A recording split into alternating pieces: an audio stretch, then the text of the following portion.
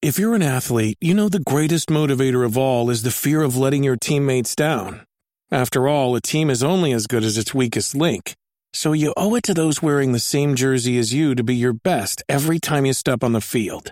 That's why there's no vape in team. When you vape, you can expose your lungs to toxic chemicals that can damage your lungs. If you're a step behind, the team's a step behind. Brought to you by The Real Cost and the FDA.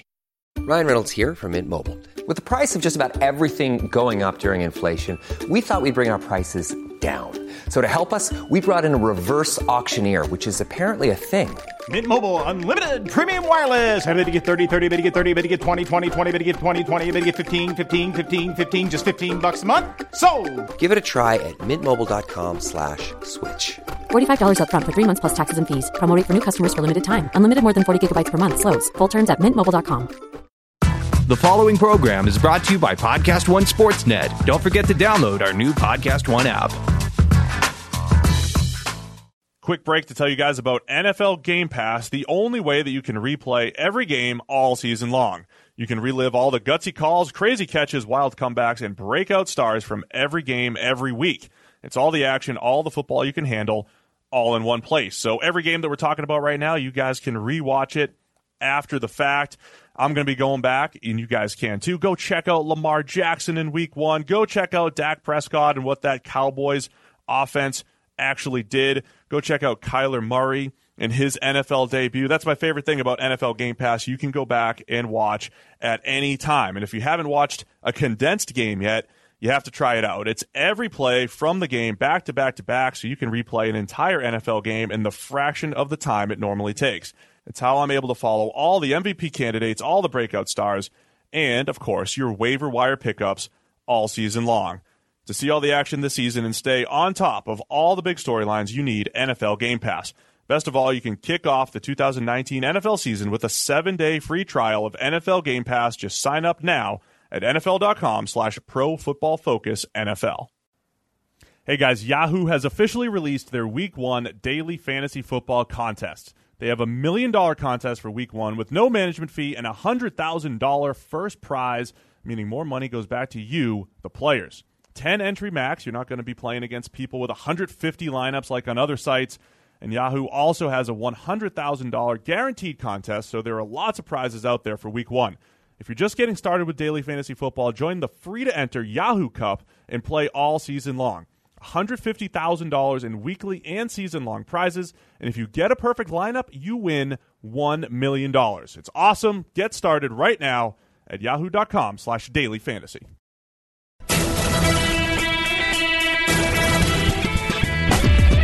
Welcome into the PFF NFL podcast. Steve Palazzolo back here with Sam Monson, and we have officially arrived. It is our Week 1 preview edition, Sam. Happy NFL season to you. Yeah, football's back. It starts tonight, or in fact yesterday, as most of you will be listening to this. All right, we got to get the mechanics of this down. We're recording on Thursday afternoon. Yes. Prior to the Thursday night game. Indeed.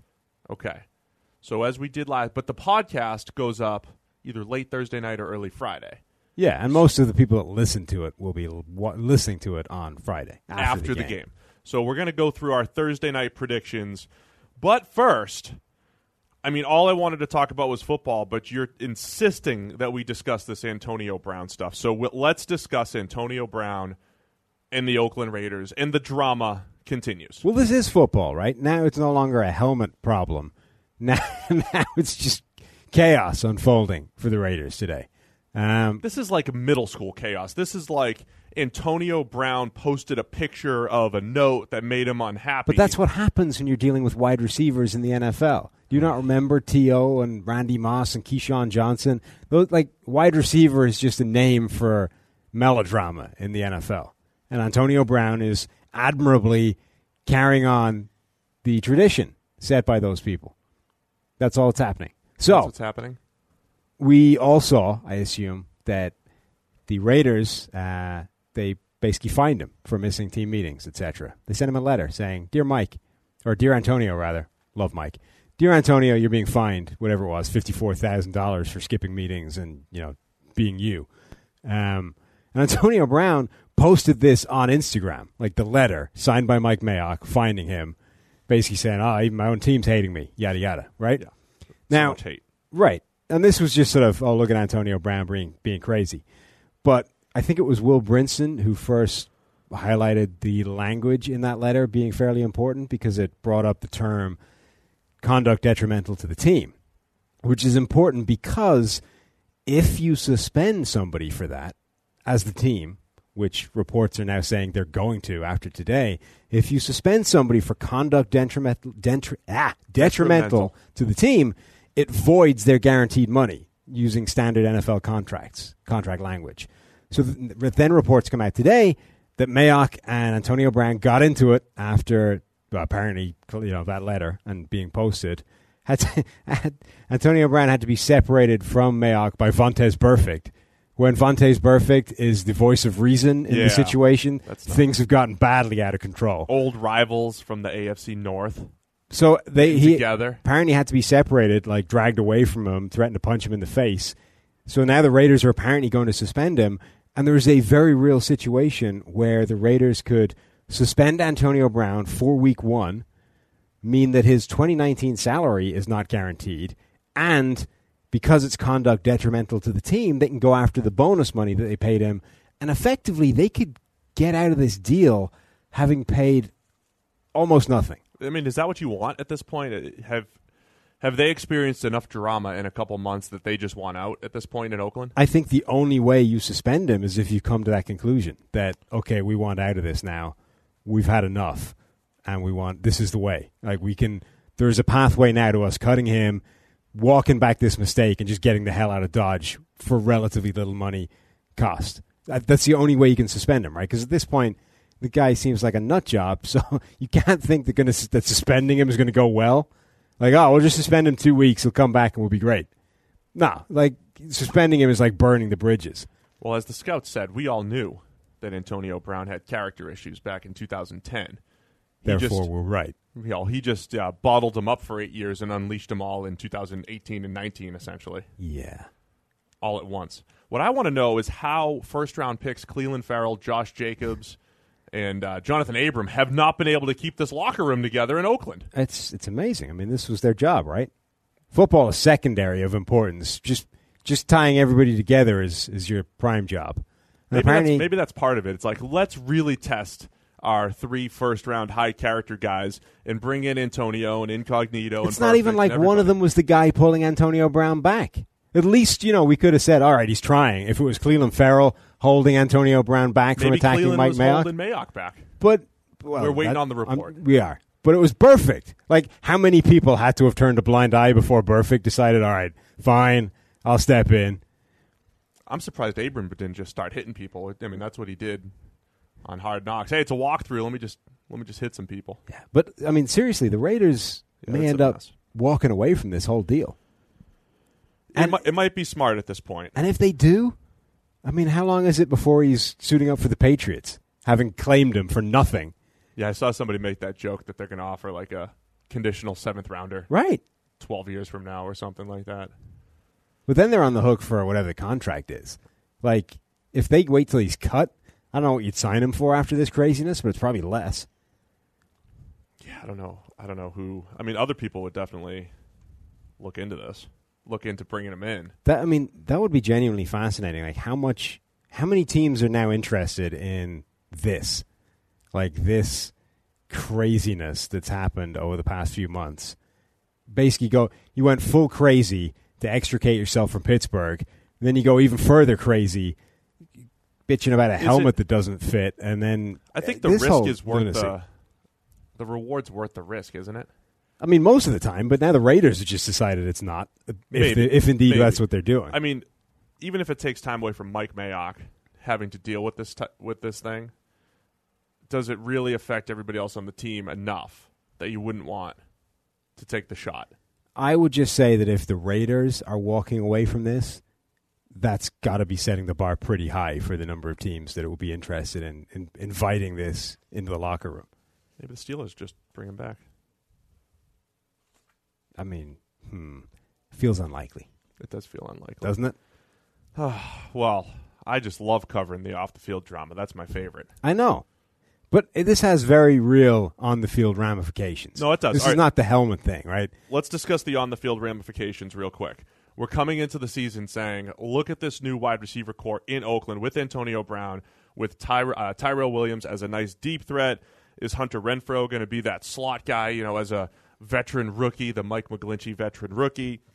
J.J. Nelson's on the roster, Dwayne Harris. I mean, the drop-off from Antonio Brown is pretty significant, and he was supposed to be that nice weapon for Derek Carr to essentially replace what they had with peak Amari Cooper a few years ago. Yeah. And even then, it was how much is Derek Carr going to drag down Antonio Brown's production, but Brown was supposed to be the number one guy.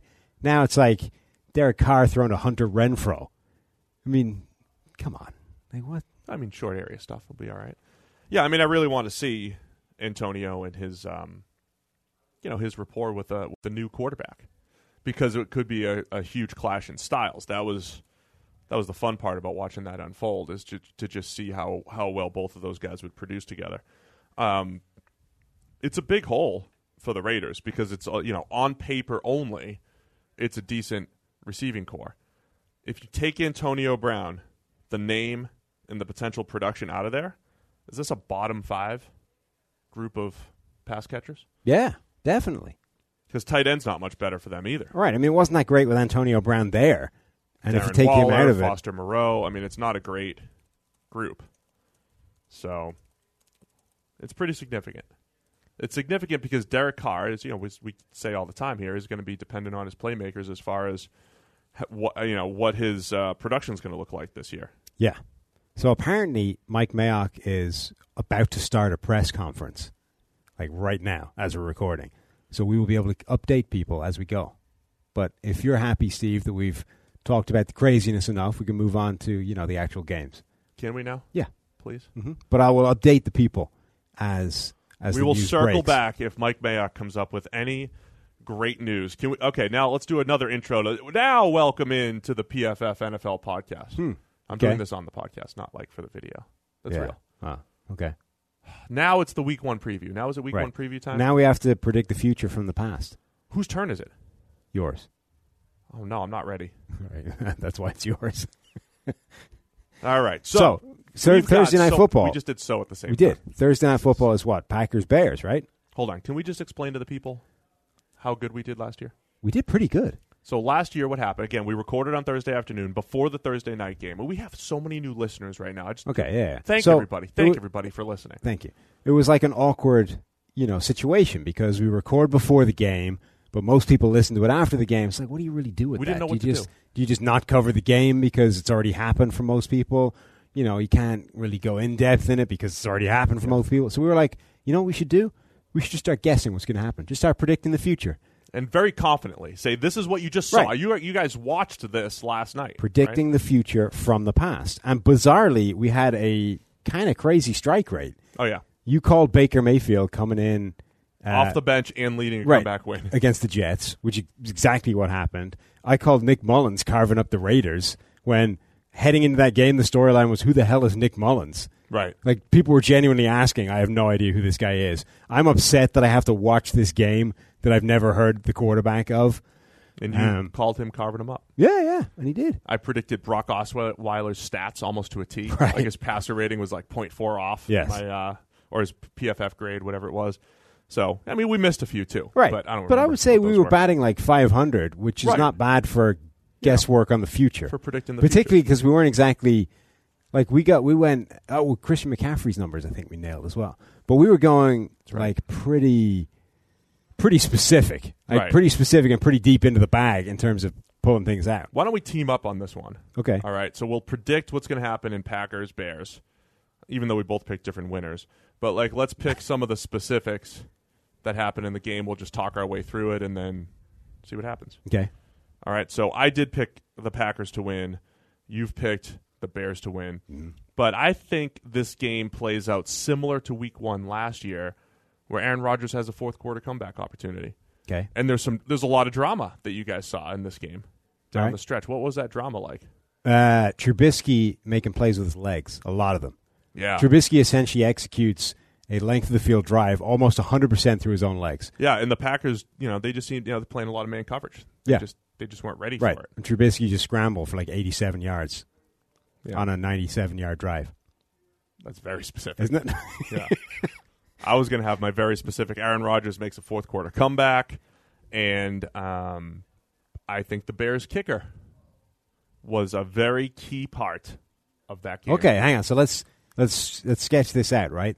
Trubisky puts the Bears ahead with 87 scrambling yards on a 97-yard drive. 87. Aaron Rodgers executes a comeback, Yeah. takes him ahead, Yeah. and then the Bears, they get into kicking range. Again, Right. field goal opportunity. And the kicker. In my world, no good.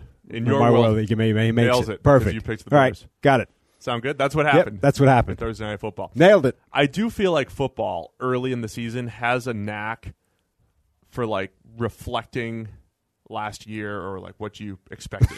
You know what I mean? So I asked the people at PFF to update us on the Mike Mayock press conference as we were live doing the podcast. Gordon says it lasted 10 seconds. Antonio Brown's not in the building today, not practicing. When there's more, Mayock will tell everybody. The end. Breaking news. So not a lot from the Mike Mayock press conference. Well, I'm glad we were covering that. So there you have it. That's Thursday Night Football. What an opener. I mean, it's the 100th anniversary of the NFL. What a great way to showcase that product with the nation watching it. Presumably another fine season of the Collinsworth slide started. He's not sliding anymore. He's not sliding anymore? No. He was over the slide last year. He thought, because he was like, what do I do anymore? And we were telling him rappel from the rafters and all that stuff. And he was like, no, I'm done. He's done with all that. Really? He's not going to slide. Okay. Fine. They're going to pan to him normally. I mean, if ratings get rough, maybe they right. bring it back. Yeah. But I think it's more like Just I wouldn't- ace in your pocket. You don't use your trick plays until crunch time. Right, but I don't know if you mess with what's working, No, they didn't do it in the preseason. Well, I mean, it's preseason. Nobody, you don't. I mean, You don't on show one your hand, real things in the preseason. you don't It's unleash like- your playbook, right. but at the same time, you got to practice your staple plays. Sure. Yeah. I don't think he's going to slide in. All right. Fair enough. So Okay. anyway, that was Green Bay, Chicago. So that was Green Bay, Chicago. Now, here's what we're going to do on the podcast for the preview. We're going to take a couple games, dissect them a little bit more in depth, our biggest games of the week, and then we'll just go rapid fire, which for us takes forever because we're so long-winded. We'll go rapid fire through the rest of the league. But we're going to give something to everybody in every game. So let's start with the Kansas City Chiefs at the Jacksonville Jaguars. This is one of the premier matchups, if for nothing else, just watching that Chiefs offense against the Jaguars defense. The Jags defense, of course, regressed a little bit last year, not because their talent changed, just because, again, we always talk about the defense tends to fluctuate a little bit. But they still had some really good games last year. They had some duds, like against Dallas. Yeah. But they had some really good games, and they had a really good game against Patrick Mahomes. Yeah, somebody asked me during the week who the most likely worst to first candidate was. Every year there's a couple of teams that are finished the previous season bottom of the division. They flip the script. They end up winning the division, yada, yada, right? And I took a look at them all. And I was like, honestly, I don't like any of them to do that, which I guess is probably the point. Like, you don't see it coming because they finished worst of the division the season before. But the one team I think that has the tools to do it is Jacksonville, because all the pieces of that 2017 defense are pretty much still there. Right. You add Nick Foles, who is capable of pretty much anything on the spectrum, right, from amazing to amazingly bad, and they just need a few games of the amazing for that to sort of spin around in their favor. And the funny thing about Foles is I think he can also play, as we've said on here before, he could play the Uber game manager role as well. He does do a nice job of taking care of the ball. So even though we call him a volatile quarterback, it's more like, yes, throw for throw. There's some volatility there, especially what we've seen with the Eagles the last 2 years. But we've also seen points in his career where it's like, if you want him to just to take care of the ball and, not, let the defense go win a game, I feel like he's got that in him as well. So I could see that all coming together. Yeah. For the Jags. I think there's a shot that this team does, particularly as they're now in the division that no longer has Andrew Luck, so that helps. That does give the Jaguars some opportunity there. Yeah. I think the key matchup, obviously, though, as we mentioned, Chiefs offense against the Jags defense. The Jags held Mahomes. It depends on how you look at it here. Third worst grade of his season, which was still well above average. Yeah. Or, it was in the green. He still threw for 313 yards. He had no touchdowns and 2 picks in that game. So they just made life a little bit more difficult for Mahomes compared to the rest of the league. This was also one of the most fascinating one-on-one matchups in the entire season. Yes. Tyreek Hill going up against Jalen Ramsey. Absolutely. And Ramsey is one of the few corners with the skill set to try and do that and take on Tyreek Hill one-on-one. But even in that game, you saw what a dangerous game it is to play. The only way of particularly a guy like Ramsey slowing down Tyreek Hill is to get physical with him at the line of scrimmage, rough him up, don't let him into his release, cleanly off the line, make sure he slows him down. You can kind of match him then, because if you just try and run with him, you're done. But there was at least one play where if you miss, you're toast immediately. Like, he goes to jab him, Tyreek Hill avoids the punch, gets down the sideline, immediate 35-yard completion. You're like, it's that dangerous that if you mess up once in the entire game, this can be game over immediately. So it's just such a fascinating matchup to watch, because there aren't that many players that are like that, where if you screw up one time in the game, it's a touchdown. And it could be at any moment when it's Tyreek Hill versus Ramsey. I mean, you also have Miles Jack just got re-upped by the Jags, potentially one of the better coverage linebackers. He's been one of the better coverage linebackers in the NFL. Seeing him and Travis Kelce patrolling the middle of the field. So the Jags have some of the tools on defense to slow down Kansas City's passing attack. So I think that'll be great to watch. I think the other side, I just want to see what this Kansas City defense looks like schematically. I think a lot of my things to watch this week are going to be the schematics. Yeah, when you have new coordinators, do they have a distinct new style? In my notes, it's a lot of, I want to see what they do. And with Kansas City, they don't exactly have the best look in secondary on paper. So are they going to protect them with zone-heavy schemes? Are they going to still try to play a ton of man? They're going to mix it. I think they're going to mix it up a lot with Steve Spagnuolo in there as defensive coordinator. Well, that's the interesting thing with them, right, is that we've seen with the Colts last year that a way of protecting a relative lack of talent in the secondary is to go zone heavy, and particularly with the Chiefs, where we've talked before about how zone schemes typically create more turnovers because those guys are watching for the ball. Right. The Chiefs' defense should be all about just trying to maximize the number of turnovers. Like, if we're going to suck, at least suck in the way that's going to steal some possessions back for Patrick Mahomes, because that's how you win those games. You just need to make sure that if we're scoring 50. The Rams or whoever else on the other side doesn't equally have the same number of drives. Just steal one. Just one. One of you go out there, spend the entire game watching for the ball, and pick it off, and then we win the game. That's all you need to do. I mean, last year the strategy was let the offense score as quickly as possible so that our offense could get back out there. Yeah, I mean, last year they tried to play man coverage all the time, and it's basically taking away all those turnovers, and you're not really good enough to do it, so it's just not a good strategy, start to finish. I do think when you talk about the actual matchup here, too, as much as we're going to talk about the pass game probably 80-90% of the time when we preview these teams, because that's what wins and loses games, but you're also going to have a Jaguars team that wants to run the ball and a Chiefs defense that has really struggled stopping the run the last couple of years, and they do want to stop the run. So replacing Dee Ford with Frank Clark should improve the run defense a little bit. Having Alex Okafor up front with Chris Jones, Derek Nottie. I mean, they've got some pieces to maybe do a better job stopping the run. I still have major question marks with their linebackers, but, I think there's going to be a lot of old school pound the rock from the Jags, and the Chiefs are probably going to put a lot of resources into stopping that. Yeah, how much better do you think the Jags backfield would be if they put Miles Jack at running back instead of Leonard Fournette? You've been banging that drum since he came out of college, right? Yeah. Miles Jack, the running back? Yeah. Look, if you give Fournette a straight line and a well-blocked play. An open area, a straight fast. line. He does run fast. Genuinely, I think Miles Jack could be a better running back than Fournette, but apparently they're intent on playing him at linebacker. Idiots. I know. Well, that's a more valuable position, coverage linebacker. Whatever. So the other piece here, we keep saying Nick Foles, get another data point. We've seen the most ridiculous career in Nick Foles. A 27 touchdown, 2 interception, 117 passer rating season with the Eagles, where the PFF grade was much lower than those numbers would indicate, saying, wow, here's Chip Kelly's scheme doing a great job. He regressed in 2014, wasn't a starter for 15, or he was a starter with the Rams for a little bit in 15, not a starter in 16, Super Bowl run in 17 off the bench, and a playoff run in 18 off the bench. I mean, Nick Foles has started 3 different seasons as a starter. Yeah.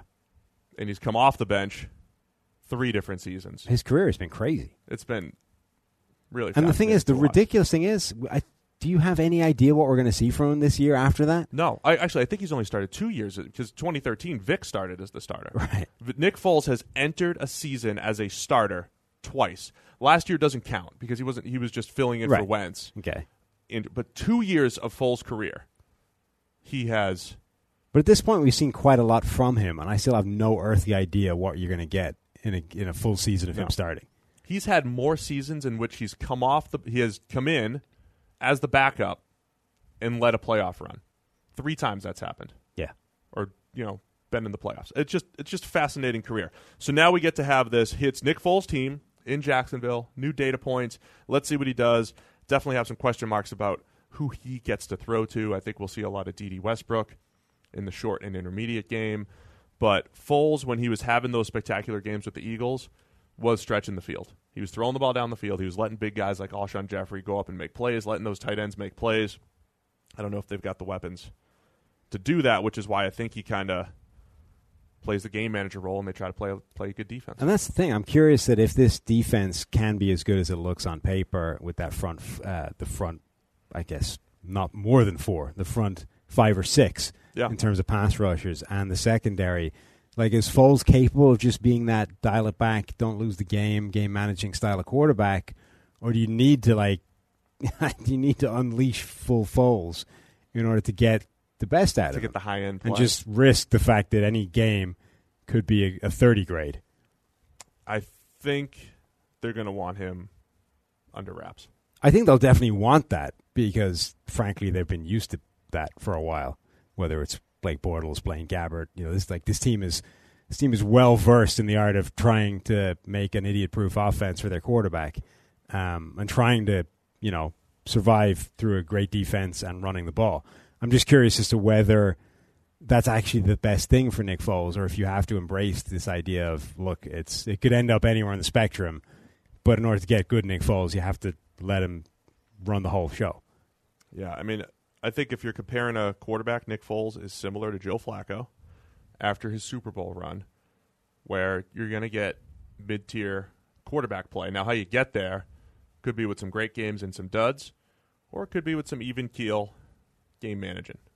And after Flacco won the Super Bowl, he was within a year he became one of the most conservative QBs in the NFL. QBs can adjust a little bit. Yeah. So it's a big storyline, seeing how Foles and how he plays, how it all plays out. What are you looking at here as a pick, Sam? I went with Jacksonville. Wow, you did. You did go with Jacksonville. Well, now you have to explain why. Yeah, I don't have a good reason for that. That's really good. That's really well. They're at home. That's always big. Week 1, craziness happens every single year. There's crazy games somewhere in Week 1. The Jags defense. We talked about the defense. It's possible that defense shows up and stymies them enough. Plus the Nick Foles thing. Maybe you get crazy good Nick Foles Week 1. So there's enough lunacy attached to this that I think this is one of the crazy Week 1 results that shouldn't happen but does. That's a good answer. Thank you. All right. So I'm going to take Kansas City in this one. It's one of our big matchups of the week. Let's move on to the Pittsburgh Steelers at the New England Patriots. They started the season in New England back in 2015 as well. They seem to play every single year, no matter what. They're playing this year because AFC North and the AFC East are playing each other. And, perennially, 2 of the best teams in the AFC. Yeah, and I think the interesting thing is there's obviously a lot more moving pieces in Pittsburgh in terms of the change-up on that roster. Antonio Brown no longer there now. Le'Veon Bell no longer there now. Juju Smith-Schuster stepping up to become the number 1 receiver. The knock-on effect all the way down that receiving core it has. Who's the second guy? Is it Dante Moncrief with this perennial breakout season? Do we finally see James Washington make that step up? You know, we loved him coming out of college. Really rough rookie season. Looked good in preseason, but kind of seems stuck behind Moncrief on the depth chart in terms of snaps. So I'm curious to see what that Pittsburgh offense looks like. But then the other big thing is, who does New England go to attack the Steelers defense? Because they always have a fairly easy job. The Steelers really struggle to combat this New England offense every single year. Except last year. Regardless of what they do. And then now there's no Gronk. So what do the Patriots do? Who's the kryptonite that they're going to go to expose the Pittsburgh defense? Well, I mean, it has been interesting because the Patriots had dominated Pittsburgh until last season. And we always talked about Pittsburgh's game plan and how they, tried to play man, they tried everything against New England, and last year they finally did a good job of mixing things up, just enough to keep the Patriots off balance.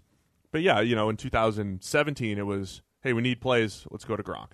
Yeah, I wasn't always Gronk though. It's just no, that's what I mean. It's just open guys. But Gronk was the last time. I think the story is definitely the Steelers playmakers and the Patriots playmakers. How do they all shake out? Last year, if you remember, the Pittsburgh game was the last game for Josh Gordon, and he was only targeted once, I believe, or only had one catch in that game. And it felt like, hey, if they're gonna play more man coverage, like that should be the guy that you're going to. Yeah. And they just did not give him the ball. So I want to see if that is where New England ends up going. Pittsburgh's secondary, I think, are they sneaky good now, Sam? Sneaky good. Because you've got Sean Davis improved last year. Terrell Edmonds has been better than we expected in a small sample size. Hasn't been good. Just, what do you mean? I mean, he's been okay. Yeah, he's been better than expected. Right, but we expected terrible because he was badly graded in college. But Joe Hayden's been solid on the outside. Steven Nelson's okay on the outside. And Mike Hilton's one of the best nickel corners in the league. Yeah. I think the X factor is Devin Bush. Yes. How quickly does he become the good coverage linebacker in the middle? Yeah, I mean, how quickly can he fill Ryan Shazier's shoes, which is essentially what they need, and they've needed since Shazier went down with that injury. The irony there, though, I told you, I think Shazier's only had like one good year. Right, but part of that was this idea of the Steelers ask more of their linebackers, their inside linebackers, than I think pretty much any team in the NFL. So part of that is that I don't think Shazier was ever really as good as the hype it set for that last year. But part of it is also that they're asked to do a lot, whether it was Timmons, whether it was Shazier. Like, those guys get put in ugly situations a lot of times, which does not help their overall grade.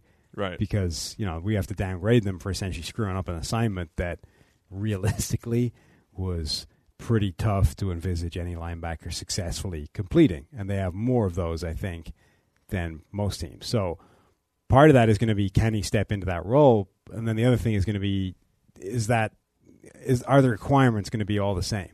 Is he getting the full Timmons Shazier treatment in terms of this is what you got to deal with? Or does he have a slightly scaled back expectations because, he's a rookie and can't possibly be expected to deal with all that right off the bat? It did look like the Steelers were trying to play more man coverage in the preseason. They were. I can't read you the numbers because we got an error here. Over here. Okay. It says they're at 312%. That seems unlikely. Yeah. But I know that they played a lot more man coverage. And if they are doing that, you've got Mike Hilton and Julian Edelman as a potential slot matchup. You have Josh Gordon and Joe Hayden as a potential matchup on the outside, as we mentioned. New England, what do they do at tight end? Matt Lacoste and Ryan Izzo are the only two active tight ends. Who, you ask? Who? I don't know, Matt Lacoste and Ryan Izzo. Those are their tight ends. Okay. No, I thought you were going somewhere. No, that's it. So I can't wait to see what New England does from a personnel standpoint because they've got no names at tight end, basically. But then you've got guys like James White, Rex Burkhead, Sony Michel. Do they end up just going with a whole bunch of 2-back, 3-wide receiver type looks?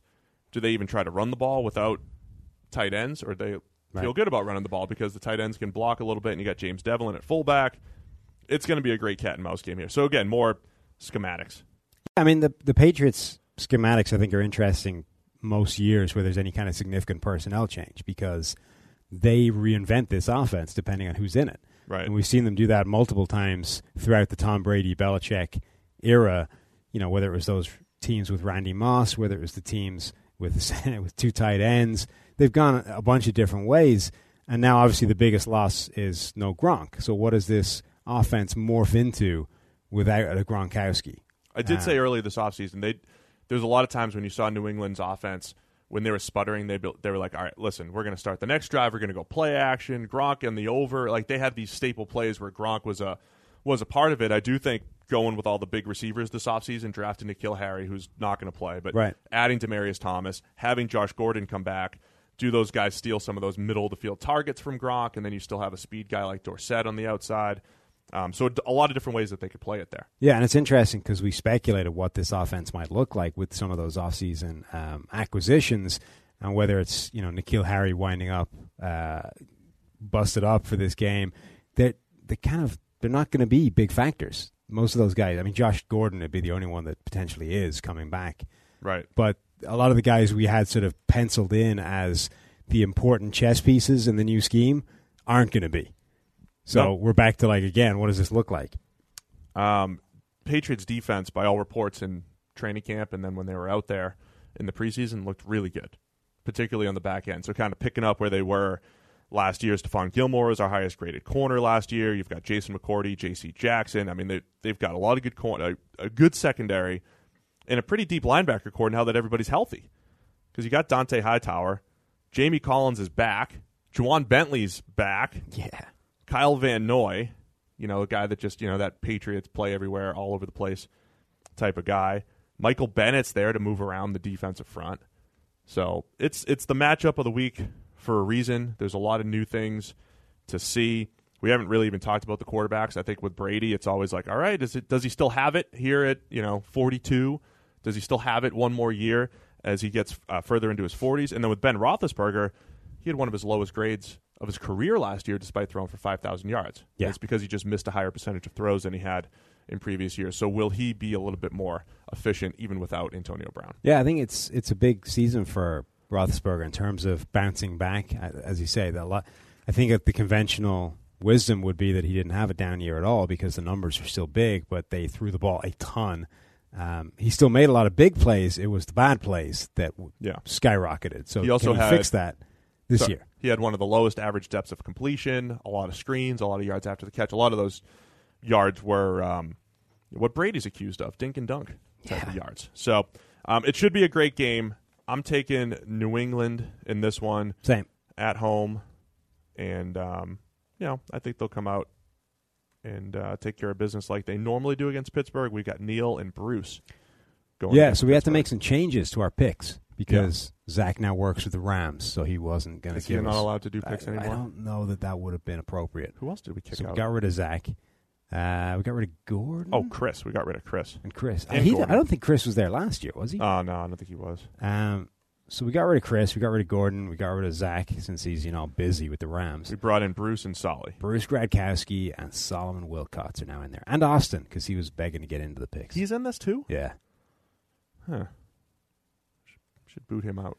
Well, he's on the YouTube channel and stuff, so no, he's visible. We like Austin.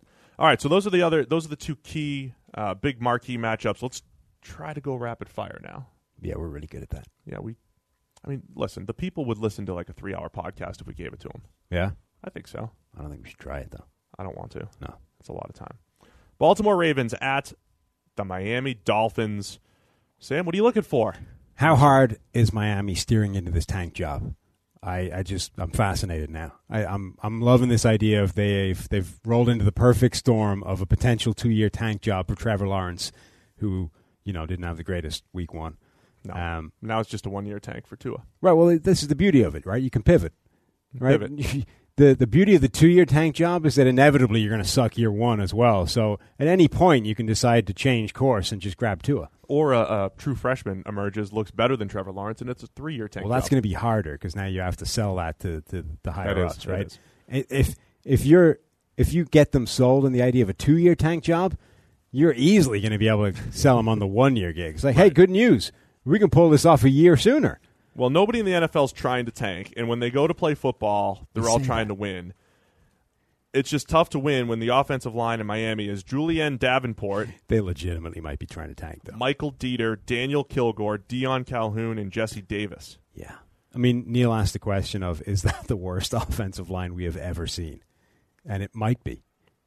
Yeah, I'd rather let it play out and let those grades accumulate. But on paper, right? I mean, that's why we asked the question rather than saying it. But that has a shot, right? There's a few offensive lines we've seen that have been genuinely wretched, and that's him with a shout. When you combine that with Ryan Fitzpatrick's volatility, God, I mean, you could get one of those games where he throws 6 picks again. Yeah, in any given week. How many picks do you think they'll let him throw before Rosen goes out? 6. You think they'll give him 6? Yeah, I think they're pulling him after 4. Yeah, I mean, look, I know it's not the ideal situation for Rosen, but you want to get him out there and competing as soon as possible to see what you get from Rosen. I'll be interested to see when the Dolphins are on offense, the Ravens pass defense. We've talked about it quite a bit here. One of the stories of the season, Baltimore building a team where they've got to completely revamp their pass rush, find guys who can get after the quarterback, but they're sitting there with one of the best secondaries in the NFL. Can they cover long? Are they going to scheme up pressure? Are they going to throw a lot of 5-man rushes out there? The 5-man rush, by the way they do it, one of those ways that you can take advantage of a poor offensive line, but also, just create some cheap pressure when you got smart linebackers working against running backs and stuff like that. So I think that would be a good strategy for Baltimore, particularly against Fitz or Rosen. Okay. I don't think our rapid fire is going particularly quickly. No, that's it. I mean, that's like 2 minutes on a game. It was that longer than 2 minutes. Was it? I mean, maybe I want to see Lamar Jackson usage too. Right. They're going to let him chuck it? I mean, they'll let him throw it, but it might not go where it's supposed to. There's so much to see. Hey, guys, quick break to tell you about NFL Game Pass because we're breaking down every game right now, and if you want to catch the replay of every game, you're going to need NFL Game Pass. You can relive all the gutsy calls, crazy catches, wild comebacks, and breakout stars from every game, every week. It's all the action, all the football you can handle, all in one place. I can't wait to see all of these players, not just one player, every single player that we're breaking down here on this podcast because football season is back, and this is what we do here at PFF. We go back and watch every single game, every single snap. You guys can do it just like we do with NFL Game Pass. You can use the full broadcast version, or you can just check out the entire game in only 45 minutes with condensed games. And if you haven't watched a condensed game yet, you have to try it out. It's every play from the game back to back to back, so you can replay an entire NFL game in the fraction of the time it normally takes. It's how I'm able to follow all the MVP candidates, breakout stars, and waiver wire pickups all season long.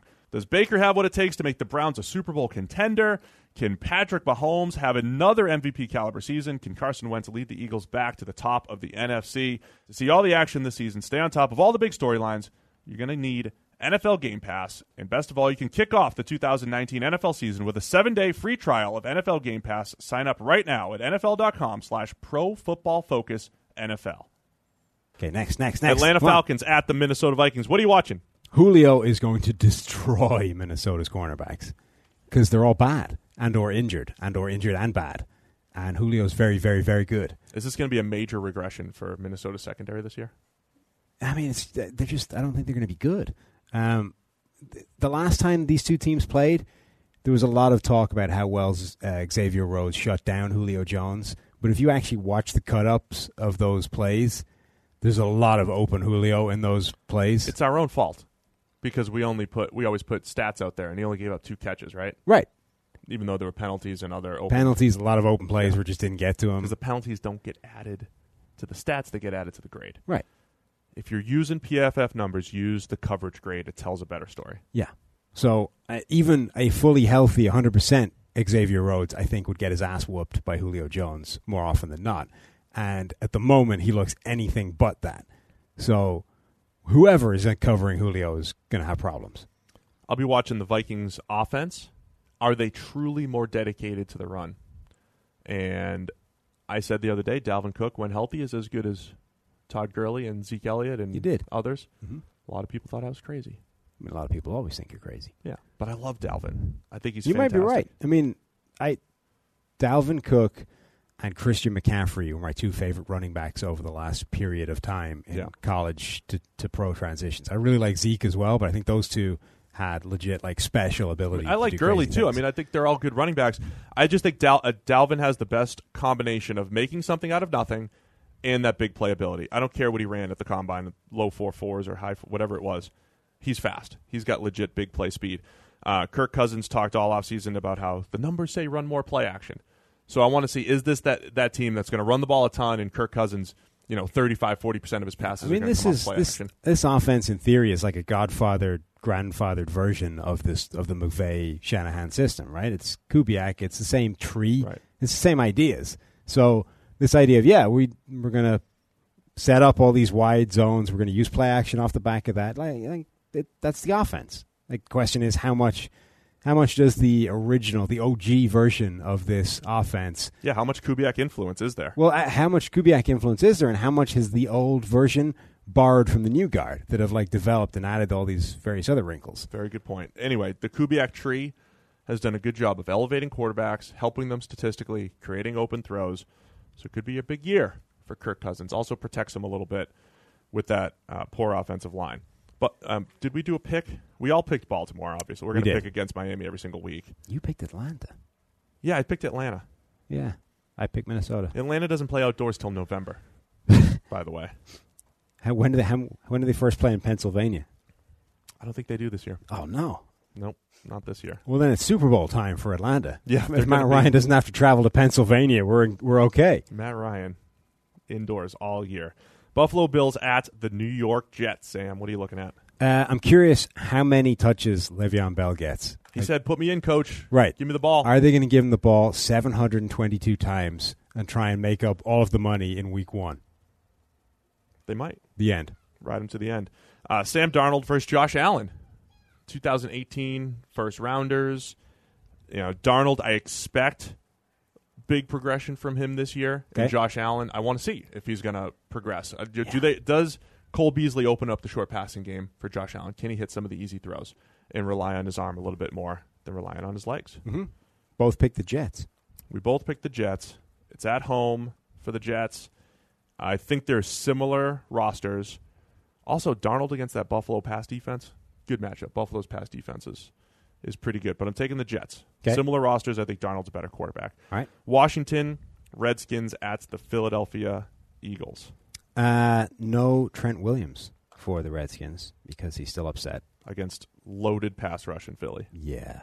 So, that's going to be a problem, I would suspect. How big a problem? How much is the Washington? I'm going to say quarterbacks because I'm far from convinced that one guy is going to last this entire game, given the weight of pressure that's going to be coming from that offensive line. I'm just curious to see how that shakes out. Also, this is like Donald Penn, coming back. He's been back to left tackle. Right, back to left tackle where he should be, back after those injuries that were pretty severe. And, it's not that long ago Donald Penn was a pretty good left tackle. So how close to that can he get? Eric Flowers scheduled to start at left guard. And Fletcher Cox. Yeah, that's on not the other side. Well. Thankfully, Eagles. I think Cox typically spends a little bit more time on the other side, so it'll be Cox versus Scherf more. That's a good matchup. But general. They better hope that happens because Cox versus Eric Flowers is like, oh, God, don't let it happen. Yeah. Can't really hide him at guard. I want to see how the Eagles deploy their weapons. I've been saying all offseason, we ranked them as the number one group of weapons because of the depth. Deshaun Jackson, the added deep threat. You got big-bodied Alshon Jeffrey, two tight ends that we think are fantastic, and Zach Ertz, Dallas Goedert, and Nelson Aguilar still in the slot. And my boy Mac Hollins is still on the roster, too. I think he's just got that deep speed as well if they decide to deploy him. Plus, he's huge. I think we might get an indication, Carson Wentz could go out there, throw 4 touchdowns, and it's like MVP status again because he's got these weapons to throw to. So I want to see how they deploy him, particularly in the red zone. We're all taking Philly across the board here at PFF. Indianapolis Colts at the Los Angeles Chargers, Sam. I'm curious to watch Jacoby Brissett against a legitimately good secondary, albeit one shorn of Derwin James. Brissett isn't a bad quarterback. So obviously things went south for the Colts because Andrew Luck was, a top 3 quarterback maybe. And Brissett isn't. But he isn't bad, and I think the situation is there for him to be a lot better this time out than he was last time out. It was a rough spot that he got thrown into before. The offense wasn't exactly suited to him necessarily. I and he's still very young. So now he gets the benefit of the Frank Reich system that helped out Andrew Luck. He's had time to develop. He's been in this system for a while. I'm kind of curious to see how much of a step forward he can take and how good he looks against a decent secondary. Yeah, I think that's a huge question mark for the Colts this year because they've built a good enough roster. So we'll see how he plays. I want to see this Chargers offensive line against the, continuing to improve Colts defensive front. You got Justin Houston added there, but the Chargers O-line, not good. Russell Okung is like, all right, there's a good solid tackle. Well, he's not there. Yeah. And the rest of the line, major question marks. Our guy Forrest Lamp, I don't even think he cracked the starting lineup. 65 grade in the preseason. What does the guy have to do? I mean, okay, playing better would help. Sorry, 58 grade in the preseason. Yeah, he didn't play better. Well. That wasn't ideal. Played a lot of snaps, too, 179. So the Chargers could be challenging the Dolphins for the worst offensive line, especially when Okung is not on the field. Yeah. So I want to see that matchup. I still like the Chargers, though, because of that. We both taken advantage. Bruce went with the Colts, though. He did. I don't think is he factoring in West Coast travel here? Come on, Bruce. I mean, it's a long way to travel. Rookie move here. Cincinnati Bengals at the Seattle Seahawks. Another big West Coast trip. So that's it. Cincinnati's got no shot. Pretty much. Also, right. they've got no shot because they look pretty bad. Oh, the theme of this is the theme. I want to see new teams schematically, or is it how bad is this offensive line?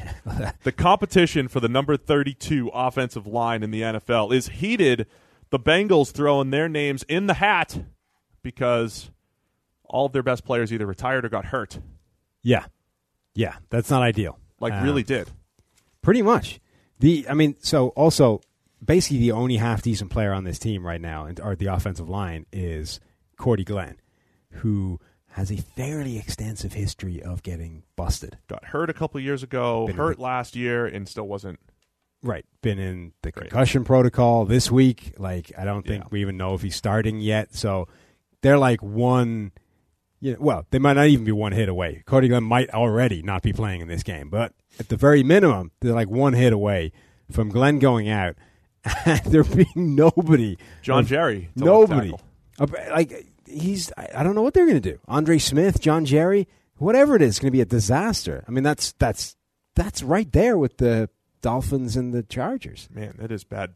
2018 first rounder Billy Price, not cracking the starting lineup. Right, bad enough that they just benched him straight out. So the Cincinnati offensive line.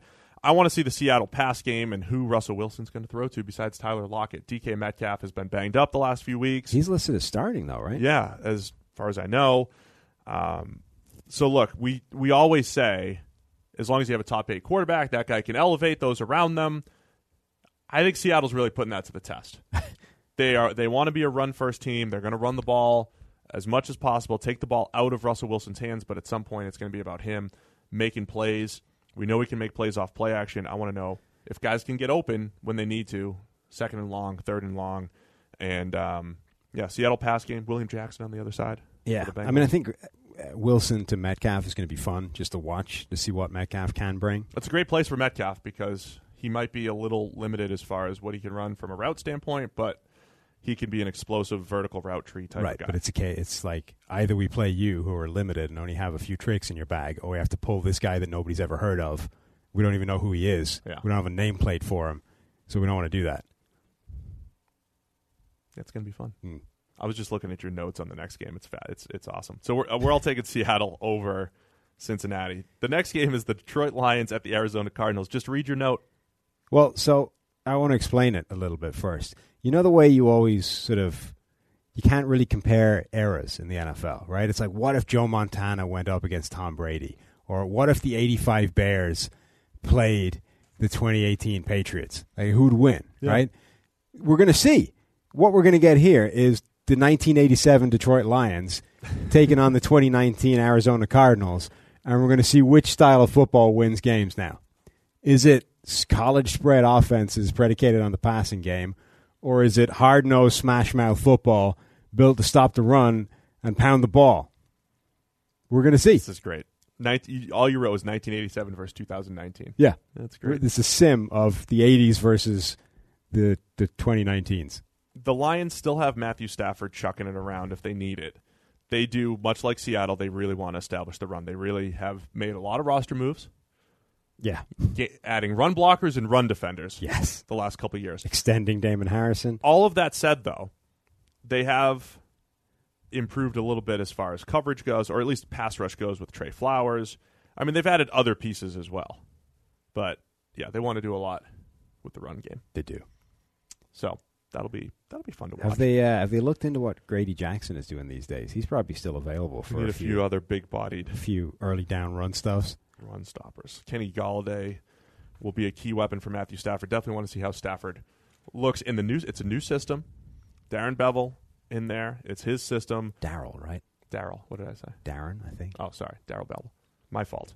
But new system and, see how Stafford looks there. I want to see on the other side. Interestingly, almost all of us have 1987 beating 2019.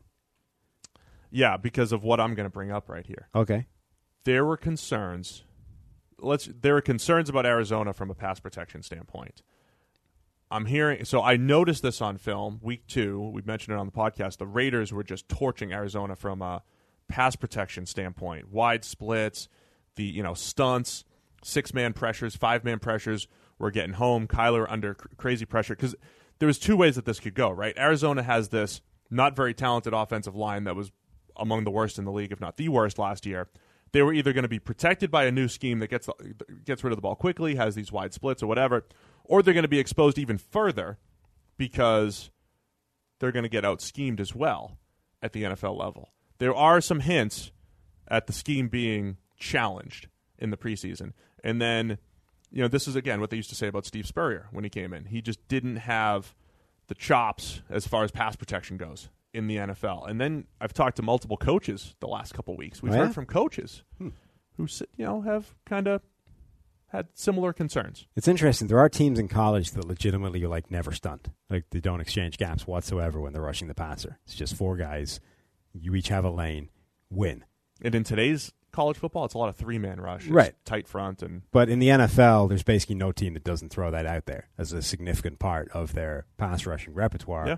The differences are how often it happens, but you're going to see it. And particularly if you put on tape a complete inability to deal with it, then you're going to see it a lot, and that's going to be an issue. Even stuff like when Kyler was in empty and they rushed 6, that's pretty common. A lot of times, empty, teams love to rush 6, but you always have a quick pass when you're empty, and they didn't. Right. So he took a safety. So there are these little adjustments that need to be made. I want to see how prepared are they, and of course we want to see how Kyler Murray, the number 1 player on our draft board, looks. Yeah. Uh-huh. So it doesn't look great on paper as a game, but it should be one of the must-watch games of the week. I'm taking Detroit in part because Kyler game 1 and Detroit pass rush. Scheming it up against Arizona. I'm taking it because the 80s were better in 2019. Yes, we love the 80s. We're going to do a whole podcast about it someday. All right, New York Giants at the Dallas Cowboys. Oh, yeah, your note's good on this one, too. Saquon versus Zeke, because running backs matter. Fiend. Yeah. I mean, they might not, but I'm still going to be fun to watch. You know what the funny thing about this Dallas Zeke contract is? There's 2 funny things. What did I text you the other night? I was like, remember how normally after the deal comes out and it's like the headline numbers, and then you're like, well, wait for the real money to come out. And then you get them and you're like, oh. Right. And usually the real details look way better for the team. It's like, okay, yeah, maybe we're a little bit rash to slam the team for that deal. Actually, this is way safer. Somehow the real money elements of this Zeke deal are worse than the headline figures for Dallas, and the headline figures were terrible. Right. Somehow the actual reality of it is even worse. The only thing that saves them in this is that they have an out if he gets suspended again. Right. But in terms of if he manages to keep his nose clean, they're tied to him for a huge amount of years and money. My only question there is how much do teams – so if they did have that money, how would they use it? Would they use it enough? Would they sign one extra guy over the years? Would they go get one of those veteran free agents that would help? Because contracts that are coming up include Amari Cooper and Byron Jones. But so you don't have to look that far. You can manipulate things enough to get who you need. They've already signed 5 guys. They've extended. They still had a ton of cap space available for this year and next year. But you got Dak as well. I know. I understand. At this point, at some stage, you're running out of money, right? And if you're going to trim the fat anywhere, maybe the running back would be the place to do it. Well, I'm glad he's back, so we can just continue to get. So what I was going to say about this is that the funny thing about it is that Dallas is obviously of the opinion that running backs still matter a great deal, and that Zeke is the thing that makes this offense tick, and we're just going to run the whole thing through him. He's going to get millions of touches a game. We could be in a situation where they will load him up to the point where they are entirely happy with how much they're paying him, because look how much he's carrying. He's rushing champion 4 times out of the next 5 years. That's the fear, right? Right, because what that means, if that happens, if Zeke Elliott is the rushing champion for 4 of the next 5 years, he gets 1 million carries, he carries this offense, it means the offense was bad, right? So you may be entirely happy with how much of the heavy lifting he's doing, but all that means is that you are not maximizing what your offense can do, because you're doing something that is less efficient and less effective than something else. So we could be in a weird situation where, like, Dallas is ecstatic about how this deal has gone, and yet, if anything, has made them worse. It doesn't lead to wins necessarily. Right. So I'm going to take a different angle on this as far as what I want to see. I think it's a huge year for Dak, obviously, but a lot of people complain about Scott Linehan for multiple years as the offensive play caller. You have Kellen Moore, who is in his 30s. Is he even in his 30s yet? He must be. Who's young. I mean, he's in his 30s, but he looks like he's 14, right? Yeah. Either way, he's one of those young coaches, and everybody just assumes young coaches. He's 30. He's 30. And only just turned 30, July. So everybody just assumes he's young, he must be creative, he must be a better play caller and all that stuff. I like Kellen Moore. I loved him as a player. Absolutely loved him. I wanted nothing more than to see him have an extended shot to try to start in the NFL. If nothing else, to just see a guy with a literal high school arm. Yeah. Who had awesome pocket presence and accuracy. Would have loved it. I think it's a huge year, because you're either going to see like Dak's best year, and then you say, okay, has Dak improved because it's year 4, or is this just Kellen Moore putting him in position to succeed? Is he truly living up to what we said, tier 3 quarterback, where if you get the great play caller and you have everything else around him, you can get something out of him? Do they actually put the ball in his hands more? Did they sign Zeke just because they have to, or are they going to do what you said and justify it with 25, 30 carries a game? I don't think Kellen Moore wants to do that. I think he wants to put more on Dak and win in the pass game. I don't know how much freedom he has to do that. I also don't know how much freedom he has. I agree. They did the thing I keep saying teams should do, which is, if the only reason for a guy being in your quarterback room is he's a great presence in the quarterback room and helps at the game planning, make him a coach. Hire him as a coach. It's cheaper, and it doesn't cost you a roster spot. They did that with Kellen Moore. He was a guy who they kind of gave a legitimate chance to win that starting job briefly, and it really went badly. And nobody wanted to see a different end of that than you and I, and it wasn't going to happen. All I know is Kellen Moore didn't have the talent, right? Kellen Moore has a 400-yard passing game in the NFL. Yeah. That happened. So, like, at this point, he's then fallen into the Matt Castle bucket of, we can't really put you on the field ever, but we really want you in this quarterback room. And instead of just endlessly throwing millions at him and keep burning a roster spot, lighting it on fire, they went, okay, be a coach. Be the offensive coordinator before you know it. So that's what they're doing. You got an offensive coordinator instead of the guy wasting a roster spot for a guy who can't see the field. Can't wait to see I applaud that move. Well done, Dallas. As much as I dislike the Ezekiel Elliott contract you just handed out, you kind of redeemed yourself with the Kellen Moore move. I can't wait to see it. And then Eli watch on the other side. How long does he last before people start looking for Daniel Jones? We have to pull up that statistic that I told you earlier. Somebody posted the effect of each starting quarterback on the Vegas line, how much it moves if that quarterback isn't in the game, right? So the top end of the spectrum was Aaron Rodgers. I think it's 7.5 points. If Rodgers isn't in the game, the line swings 7.5. Yeah, all the top guys are in that 6 or 7 range, right? Away from the Packers, right? One quarterback in the NFL moves the line in the opposite direction, i.e., their team has a better chance of winning if he gets injured and isn't in the game. That quarterback, Eli Manning. The line moves 1 point in New York's favor if Eli isn't starting. I think that's unfair, though. It really is, but it's hilarious. Look, Daniel Jones was really good in the preseason. I mean, there's two elements of it, right? If you're banking on Daniel Jones being better than Eli Manning, that's a stretch. I don't know that he's better than Eli Manning right now. Right, so there's two parts of it. One, I really don't know that Jones is better than him right now. He may be, but we don't know. 2, Eli isn't that bad. Like, he's not good, and he's definitely among the bottom third of NFL quarterbacks. But one quarterback, you're saying, if he goes out, you get better. He's not the one. Like, if you're saying one guy goes down and you get better, Eli isn't that guy. For some perspective, because I think multi-year looks matter. In 2 out of the last 3 years, Eli Manning has had a better PFF grade than Daniel Jones. Yeah. Daniel Jones has been in college the last 3 years. Yes. Where your Eli's grade should be higher. Yes. For perspective. Yeah. So, I just think it was funny. It is funny. Ha ha ha. That was me laughing. Yeah. All right. San Francisco 49ers. Wait, who are we taking? Dallas. Oh, yeah, okay. All of us. know. Except Bruce. Bruce has gone rogue on a lot of these. Oh, yeah, he's going to be. His picks are going to be terrible. What does he know? All right. San Francisco, Tampa. Arians and Jameis together. Yep. Your MVP season. This is the start right here. Nah, I don't think it's going to be this year. No? Nope. Okay. I don't think it's ever going to happen, but if it's going to happen, it's going to start now. So Arians plus Jameis equals fireworks, equals YOLO balls deep down the field, equals Mike Evans catching a ton of jump balls.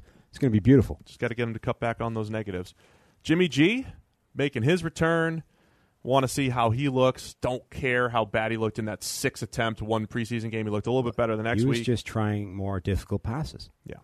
I want to see him against this new scheme in Tampa Bay again, but also the new secondary. Or a man-heavy secondary with Carlton Davis and Hargraves and Jamal Dean and Sean Bunting and how they deploy all these guys in the secondary. Such a young secondary. It's so young. Some of them could be terrible, but if they get 2 or 3 good ones, then sure, it's not bad. Plus, you got Todd Bowles calling the plays, who has no problem going zero blitz, also over true, and over again, and could be exciting. Tampa Bay is going to be a team to watch, because of the craziness on both sides of the ball. Both went Bucks. I'm taking. Oh yeah, it is an MVP season for James. I took the Bucks. Okay, yeah, travel. Yeah. Tennessee Titans at the Cleveland Browns. Yeah, I'm kind of curious to see do the offensive tackles for the Browns hold up? Can Tennessee get pressure on them? Cameron Wake coming off the edge. Yeah. Harold Landry in year 2. Right. Hopefully. So I'm curious to see, because this offense on paper for the Browns looks kind of spectacular, but the one area of weakness is the tackles in particular on that offensive line. We've been banking on the scheme plus Baker's ability to understand the right. game better and that's than why Tyrod to make the outline. Yeah, that's kind of why it's how much can they get pressure, because as much as those tackles may be a weakness, they've already shown that they're kind of decent at papering that over with Baker in particular and the new sort of system. So Baker and OBJ, definitely want to see them. But I think the more you think about it, the Browns, all the resources that they threw into the defensive line, the Titans without Taylor Lewan and with Marcus Mariota, who likes to hold the ball and take too many sacks, is this a 6 or 7 sack game? Easily could be a 6 or 7 sack game for the Cleveland Browns this week. Yeah, are they starting Dennis Kelly at left tackle? That's what it looks like. That doesn't seem advisable. Yeah. It's one of those lines where when Luan is – we always say the left tackle's overrated. Yeah. But if you have a good one, the trickle-down effect to, like, getting to average. Yeah, I mean, plus, it's as important as the steepness of the drop-off between that and the next guy. Absolutely. So Luan is huge for Tennessee because you got to throw Dennis Kelly out there. Other than, when you have Roger Saffold's pretty good, Jack Conklin's good, but, man, it could get ugly if Mariota holds the ball too long. I'm going Cleveland. Same, I think. Yes. Yeah. I think we're all taking Cleveland. So we are. We use different abbreviations, but we got it. All right, a Monday night game. Houston Texans at the New Orleans Saints. The first of 2 Monday night football games. What are you looking at here? I want to see if Alvin Kamara starts to get an increased workload in that backfield. It's kind of been speculated, but I don't know if it's happening yet. Obviously, Mark Ingram was kind of the workhorse in that backfield a year ago. He's no longer there. They did bring in Latavius Murray, who is sort of tailor-made to be the same kind of, thunder to Kamara's lightning. But I don't know. There's still talk that they might not do that again. Right. That actually we've decided Kamara can handle the majority of this workload, and Latavius Murray will be merely a change-up guy or when we want to give him a rest. So I want to see sort of how much that role expands if it does.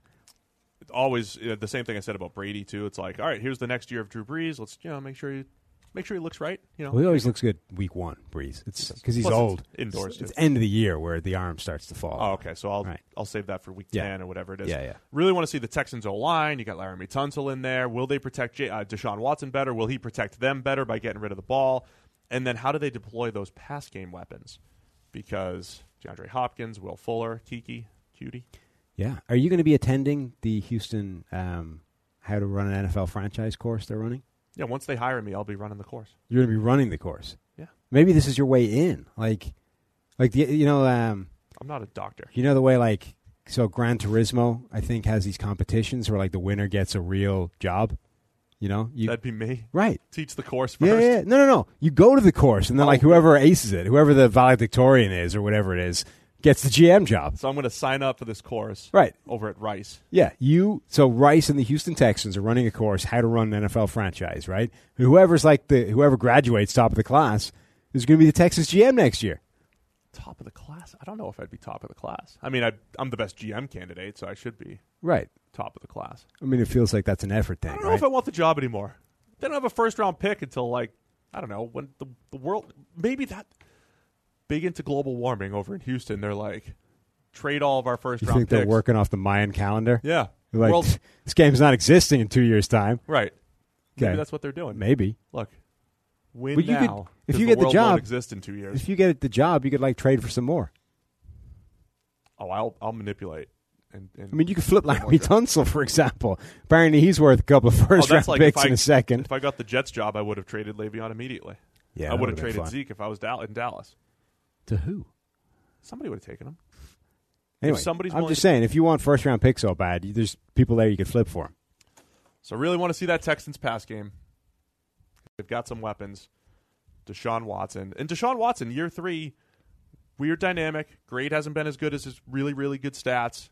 Where do those intersect here in year 3 for Watson? Denver Broncos who are we taking? New Orleans? Yeah. Don't forget, New Orleans defense is terrible the first 2 weeks of the season, the last 2 years.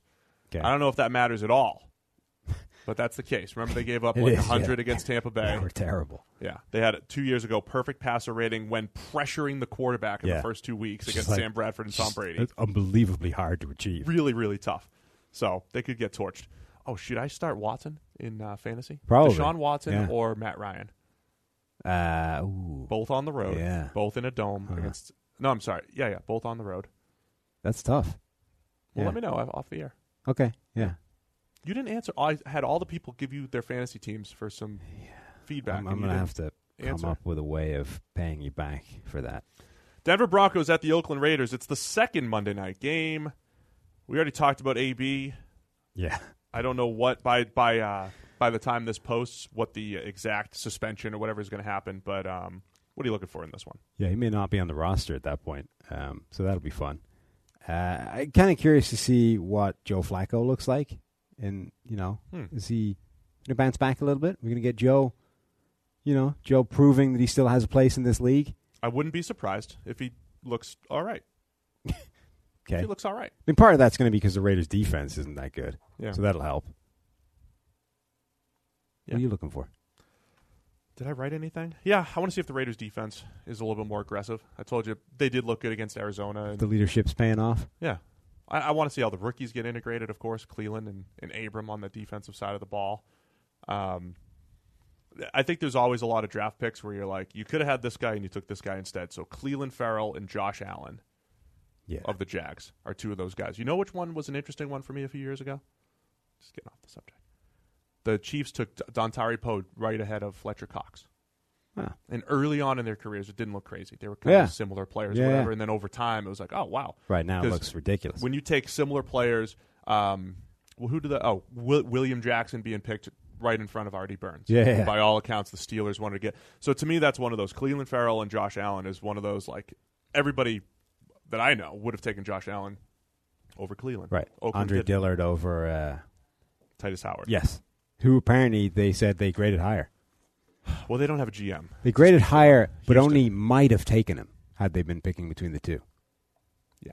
That, to me, I mean, if you graded him higher, why would you not take him ahead? Like, that's ridiculous. How hard can it be? Apparently, it's really hard. How hard can it be? You need to take the course and find out how hard it is. That might I might apply. Do you think Neil would give me a leave of absence to go? I think if we sent somebody with you to film it, you would definitely be okay with that.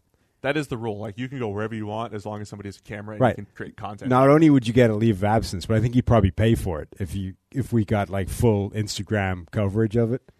I'd say I'll go ask him, but he's going to be listening to this as soon as it does. Neil, Right. Let us know. Yeah, Let us know in the comments. Let us know in the comments if you'll let Steve go to the Rice University. That won't class. work if he's listening on Spotify, though. Let us know via email Yeah, that'll work. or Okay. Skype or anywhere. You can text me if you want. Let me know.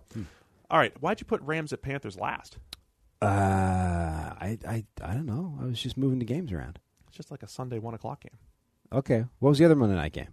Those two. Houston in Oh, New those Orleans two? and Denver Okay. and Oakland. Yeah, I don't know. I shuffled the order in order to be able to put the good games at the very top. Yeah, you're fired. Los Angeles Rams at the Carolina Panthers, Sam. Yeah. What I've been talking about all offseason. Does this Rams offense have an evolution over the offseason? Have they developed a plan B? Because they didn't have one last year and things were bad when they didn't. So you've had the entire offseason. Sean McVay is widely considered to be a genius. Has he identified the thing that was right in front of him last season, i.e. teams have started to figure you out, you need something else? Do they run more quick game with Jared Goff? Are they still, outside zone play action? Do all of the yards come off play action again? Yeah. Will Goff live up to the money? How good is Zach Robinson as an assistant QB coach? Why don't you should text Zach and find out if they've evolved. I will, but I can't tell anyone. Dear Zach, has the offense evolved since last season, Let me text him or right will now. it be the same? Because if it's the same, you may have some problems. You guys figure out how to attack quarters yet. Yeah. And what you want to see, apparently, is the Panthers' new D and Cam Newton's health. Yeah, do my... Okay. So Cam Newton's health, he's apparently avoided the injury report this week. So whatever his busted ankle hasn't been that busted. He's going to be starting week 1. But it's Cam Newton, so he's inevitably one hit away from being back on the injury report and busted up again. just texted an NFL coach. You did, yeah. Yeah. And what about the defense? Has you so fascinated? Well, they're saying they're going to run more of these odd looks, 3-4 type of looks, and they have a sneaky good defensive line. Yeah. Gerald McCoy in there, Brian Burns, first-round pick. They've needed to revamp that defensive line for a while. I think the defense could be solid. Yeah, they still Carolina. have Poe. Still have Dontari. I mean, he's a good player. I mean, How much do you he's think all right. he got ruined by like that sequence to begin his career, like 4 straight years of never coming off the field as a 350-pound nose tackle? It's one of those things we've been needing to study, but when you get a defensive tackle, and Will Fork had years like this too, where a big guy over 330 plays 800-plus snaps. I mean, It's tough even to just maintain. generally, like I was always fascinated by the idea of, you remember Amobi Okoye came into the league at 19. It was like, Right. I mean, if he's as good as we think he is, he could play for like 15 years at that age. Right. Right? He You're was like, good. well, what if you just have like an amount of tread on the tire and then you just started burning it earlier, right? Like you just started losing rubber when you were 19 instead of 21. Like you didn't prolong your career, you just moved it forwards. I mean, the age thing is more like if you're comparing this age versus this level of competition. Right. You expect a level of growth. But his thing was, like a lot of people were talking about this, the length of this guy's career because he's so young, as opposed to how much better he could get. And it was, well, I don't know if that's actually the case or if you just started burning the wick earlier. I mean, you see that in the NBA all the time. Guys like a 20-year career, but he's like, oh, he's 37. Right. He came in when he was, 12, 17, 18. Well, yeah, Panthers defense. I want to see what they're looking like. Okay. I took Oakland, by the way, in the Oakland-Denver game, as you did as well. You did Yeah. as well. This was before. This was before we Antonio- discovered Antonio asterisk, Brown put an asterisk was next likely to it. suspended. I'm going to take Carolina in this cross-country battle Okay. with the Rams. Yeah, I'm taking the Rams. Man, my analytics basically just say take the home team. And yeah, Honestly, that's not a stupid way of doing it when you look at the do that all way year. picks work. No, I think the Panthers could be pretty good. Last year I was saying, hey, they're the worst 6-2 team in history. This year I think they're going to be a little bit better, Okay. Assuming Cam's health. Yeah. We'll see Norv, too. I want to see Norv in his second year. That offense was interesting before Cam went down. Absolutely. They were. So should be a great game. Get to watch Aaron Donald play football again. Yes. To watch all these guys play football. It is great. We're all excited here at PFF. We're fired up. The season is starting. Or it already started. Did already start, and we already told you what happened. What a great game. Outstanding Thursday night game. We're all fired up. It's week 1. We've gone overtime. We're going to be bummed if we went 0-1 in predicting the future, though. Yeah, it would be a rough start. We didn't start till week 3 last year. Kind of gave us a little bit. It took us a couple of weeks to figure out that this was the way of doing it. We could just chop it out of the podcast. Yeah, just axe it. Didn't happen. Yeah. Okay. You can skip it. Go get PFF Elite. It's the only way to fully enjoy the NFL season. It's the only way. All grades are going to be out after the games. So, Monday. Well, this one will be out tomorrow. Thursday night Friday. will be out. So if you're listening right now on Friday, the grades could be up. Right, the grades. Yeah, depending on when you're listening, the grades may already be up. Every play that happened. PFF.com. Last night's game, i.e. Thursday Night Football, could be up already. Could be up. So get there. Go do it. Find out just how bad Trubisky was. Rest of the year, Thursday preview show, Monday review show, maybe some special surprises for the YouTube channel in between. Yeah, should we also tease the new podcasts? Oh yeah, we have a new podcast coming. 2 of them. 2 new podcasts. Tell everybody about them. All right, we have 2 new podcasts coming. Not featuring me or Steve. Unfortunately, that shouldn't prevent you from listening to them. At we least could not still be initially. Like a special guest or something like sure. that. Yeah. But at least not initially. Give them a chance. Well, one of them is Mike. It's Renner. Renner's back with a podcast of his very own because we basically booted him off this one except when we talked draft. So Renner's coming back with his own podcast with Austin Gale and Renner together. They are doing a podcast called 2-for-1 Draft. 2-for-1 Drafts? 2-for-1 Draft, something like that, right? Which is basically about college prospects and rookies. So following these college prospects through their rookie year in the NFL as well and looking at both sides of that whole spectrum. We should have Mike do a rose ceremony for the all-rookie team at the end of the year.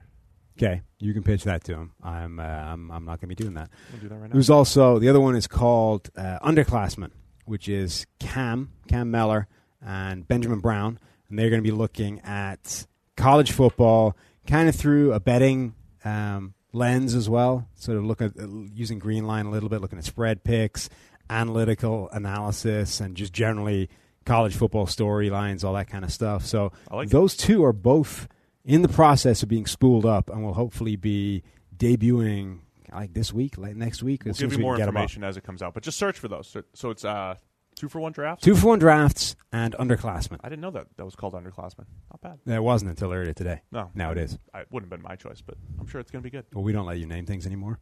Oh, I've got some good history of naming things. No, you don't. All right, we're out. It's overtime. Yeah. We're done. Bye-bye. See you Monday. Happy football.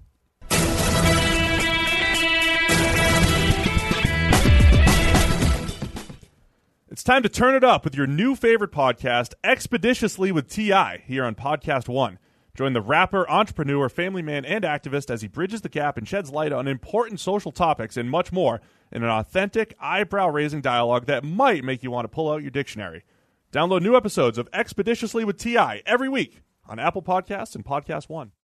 Quick break to tell you guys about NFL Game Pass, the only way that you can replay every game all season long. You can relive all the gutsy calls, crazy catches, wild comebacks, and breakout stars from every game every week. It's all the action, all the football you can handle, all in one place. So every game that we're talking about right now, you guys can rewatch it after the fact. I'm going to be going back, and you guys can too. Go check out Lamar Jackson in Week 1. Go check out Dak Prescott and what that Cowboys offense actually did. Go check out Kyler Murray and his NFL debut. That's my favorite thing about NFL Game Pass. You can go back and watch at any time. And if you haven't watched a condensed game yet, you have to try it out. It's every play from the game back to back to back, so you can replay an entire NFL game in the fraction of the time it normally takes. It's how I'm able to follow all the MVP candidates, all the breakout stars, and, of course, your waiver wire pickups all season long. To see all the action this season and stay on top of all the big storylines, you need NFL Game Pass. Best of all, you can kick off the 2019 NFL season with a 7-day free trial of NFL Game Pass. Just sign up now at NFL.com/ProFootballFocusNFL.